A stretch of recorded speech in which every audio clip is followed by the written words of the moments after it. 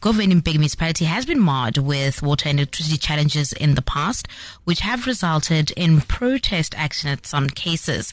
Now, Mayor Nhlakanipho Zuma inherited the municipality's problems in November last year when he was deployed into the position. He joins us this evening to give us a status update on what has been done thus far under his leadership.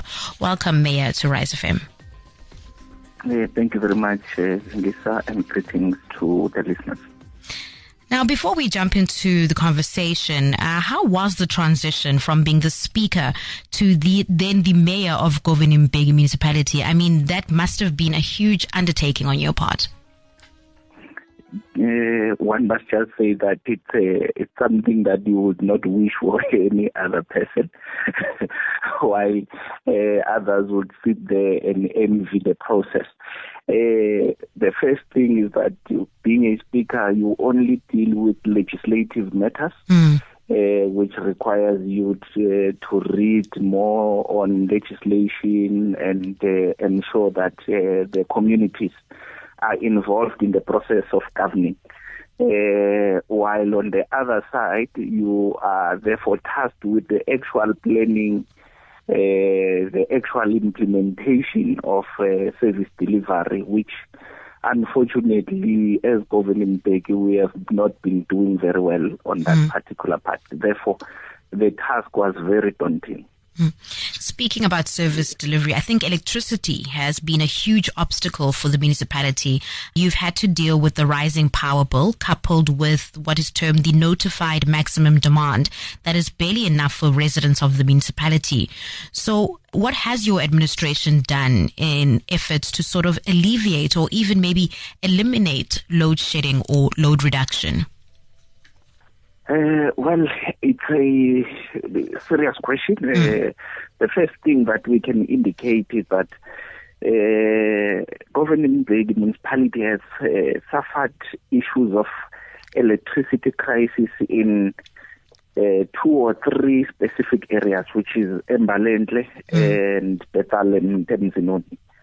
And these 2 areas or 3 areas are suffering at a different scale with different challenges.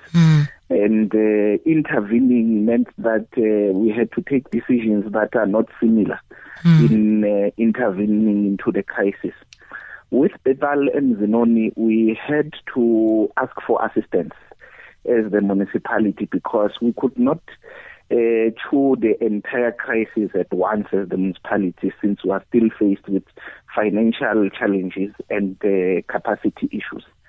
Therefore, we sat as a council and requested that the Gersibande district municipality must come through for us and intervene in that particular area as an implementing agent on our behalf for a period of 5 years, which that agreement was entered into very late last year. And then we are currently in a process of dealing with all legalities that are supposed to be taken care of, because it is not the core competence of the district to distribute electricity to the people. It is the competence of the municipality. Therefore, it meant that we had to start with processes of consultation with the public, inform them, and engage with them in terms of how this is going to benefit them in a long run. The district went on to advertise for a suitably qualified service provider with sufficient capacity and also financial muscle, because it meant that whatever that we're going to do, that service provider must be able to put their money up front in intervening on infrastructural challenges before they can be able to generate income and be able to recoup whatever investment that they have made. Bethal Mzinoni primarily has a challenge of an aged infrastructure. Bethal Mzinoni is older than Soweto itself. It's over 100 years in terms of age. Therefore, it's one of the oldest towns that we have in the country, and therefore it tells you the kind of infrastructure that you have there, which requires a massive investment so that it can be changed to come anew. But it is also important to be noted that while that investment is very crucial for maintenance purposes, but the population itself in the area has grown. And new developments are coming up. You've got crises with land invasion and so forth. So it meant that we must start looking at things in a new way and start applying ourselves in a manner that will seek to renew while we also give access to the new consumers of electricity. So all of those interventions are in place. They are being implemented. The only problem is that our communities, frustrated as they are, which we do understand, tend to lose patience with the process because it is impossible to then bring in intervention now and see immediate results, because if you are dealing with infrastructure, it then means you must then remove whatever that is there and put something that is new. And knowing the hazard that exists with electricity, it then means that whenever you are working on the infrastructure, the electricity must be off. And while we are doing that, members of the community take it that it's load shedding. While it is not, it is actually a means to protect workers that are working on the infrastructure. That is why you will then get complaints that will then say, we do not have electricity for a period of more than 6 hours, while the schedule said that load shedding is for 2 hours. The other period will normally be consumed by maintenance. And we are trying to communicate this kind of information as continuous as possible so that our members can be able to understand what is it that we're busy with. I think that is the situation with the Talemzinoni. In Mbalenhle, it was a different case. We didn't delegate the responsibility. We took responsibility ourselves. And we went in, diagnosed the situation, found out that we had about 34 MVA, which was not sufficient anymore for the kind of population that we had there, and we required additional electricity. And for that to be implemented, it meant that we had to add a massive transformer, because we only had 2 massive transformers that were operating with this 34 MVA. We had to add a third one. And for that to happen, we had to reach some agreements with Eskom. And with everybody knowing that Govan and Mbeki is synonymous with not having its account up to date, it meant that there were challenges on the side of Eskom giving us this particular transformer. We had to sit down a number of meetings for months, engaging as to how are we going to be able to sustain that particular transformer, which is going to come with additional energy, which we must be able to pay while we are struggling to pay the historical debt.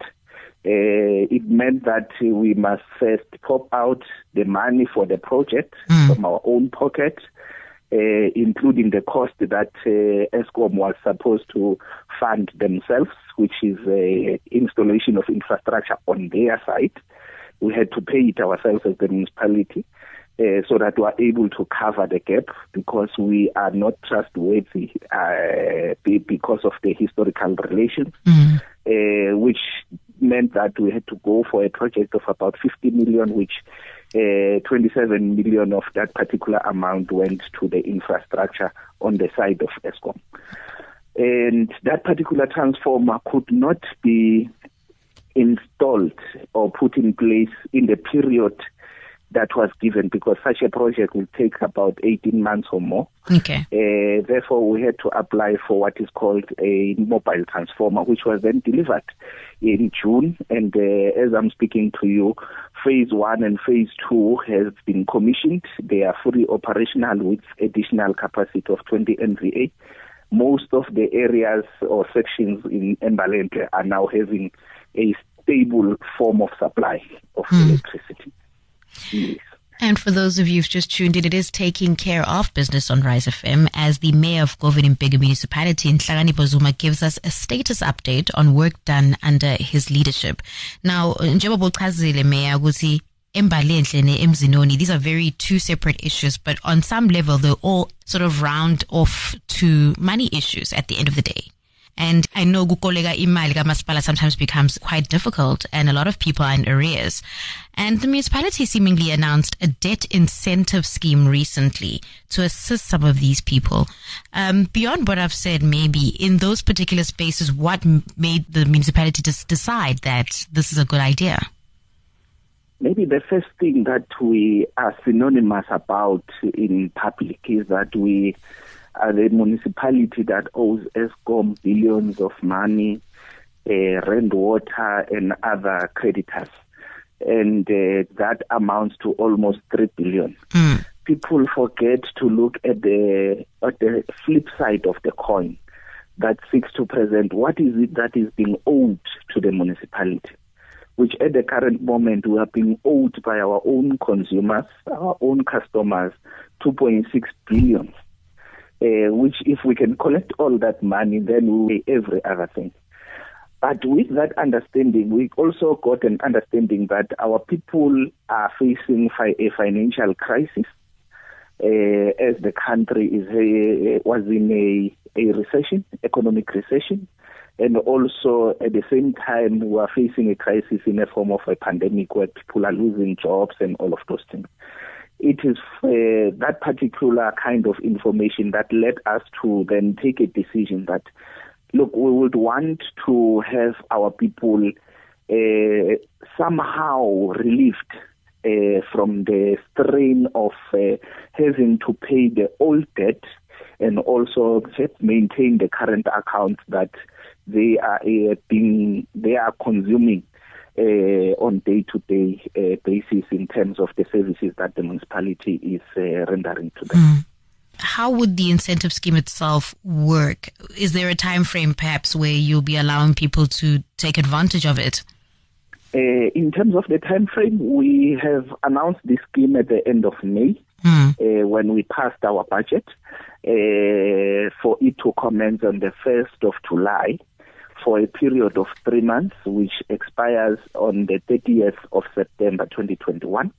Therefore, we are encouraging each and every person to come forward and be able to benefit on such a great incentive scheme that will see them having a very chunky rebate in terms of their accounts. Then, in terms of the functionality of the scheme itself, we are giving residents a 50% discount so that any other person may be able to reduce their debt, which is older than 60 days, because anything less than 60 days, we take it as a current account. So older than 60 days debt, we are giving residents a total of 50% discount on whatever that they are paying, and then we are giving businesses 30%. This excludes, first and foremost, people that are approved or registered as indigents. Because when we speak of those, they are already being subsidized by government as it stands. Secondly, we are excluding what we call government institutions, whether it's schools, hospitals, and so forth, because we are one government. Therefore, we do have such kind of budgets to pay ourselves. And then the third one is the parastatals that will include all the stakeholders that are in one way owned by the state. Looking back at the past 9 months, because, when we were discussing it, it was quite interesting to see that you came in just before the festive season in November. So you came in, shops closed, and then you opened in January, and it was just you had to take off. What would you say were some of your more notable achievements that you've managed to reach in the past 9 months? Maybe to start where you started with your statement, came in at the end of November. It's festive, close shop. No. Ourselves, we never close shop. I've never been on a holiday ever since. I don't know what the weekend looks like.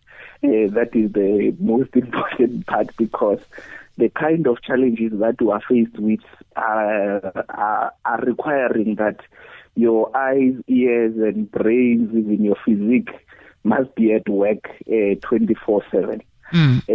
So as you can be able to regroup and recover from the backlog that you are faced with.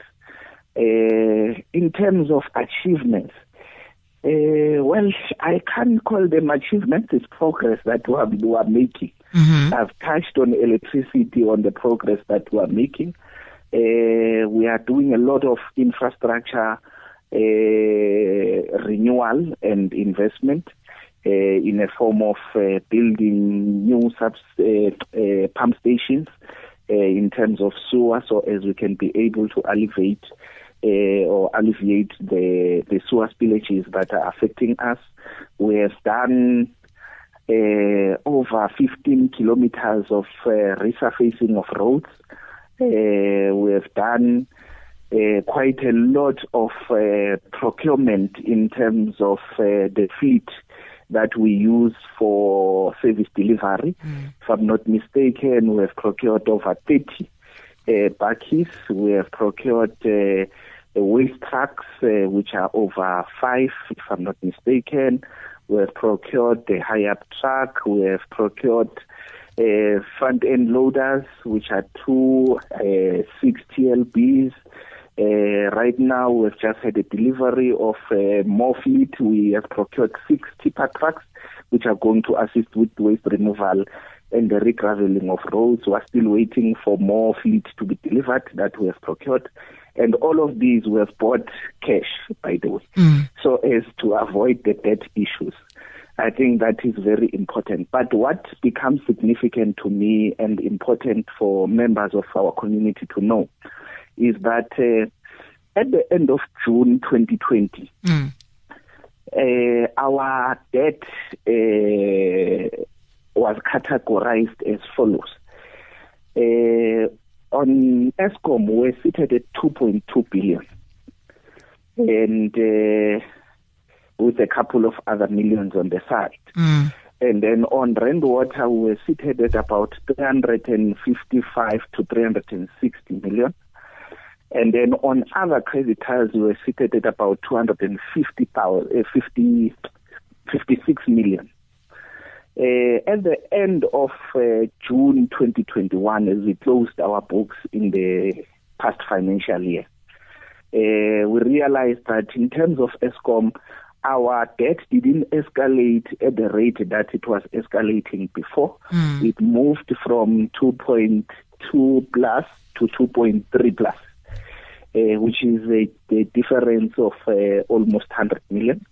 And then in terms of Rainwater, it moved with only about 10 million up. And then in terms of the other creditors, we moved from 256 million to 76 million. Which means that if we are to sustain this particular rate, by the end of this year, we will be able to meet up with what the treasurer is asking of us as municipalities, that every other service provider must be paid within a period of 30 days. If we can be able to meet up with that, then I think we would have achieved quite a lot, if one can put it that way. But further than that, we have lobbied both government at the provincial and national level, and further lobbied the private sector for infrastructure investment.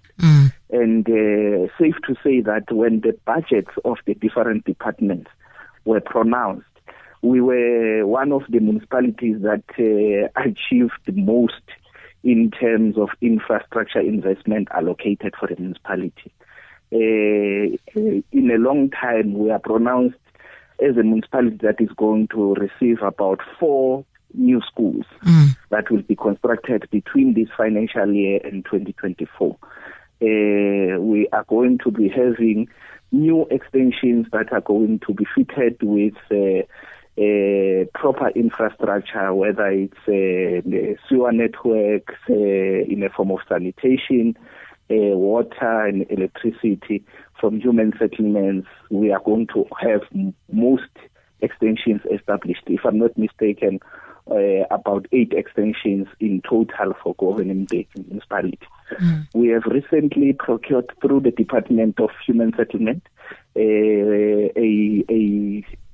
land that has about 100 houses which were constructed with other properties on it, and we are benefiting quite a lot in terms of our relations with provincial and national government.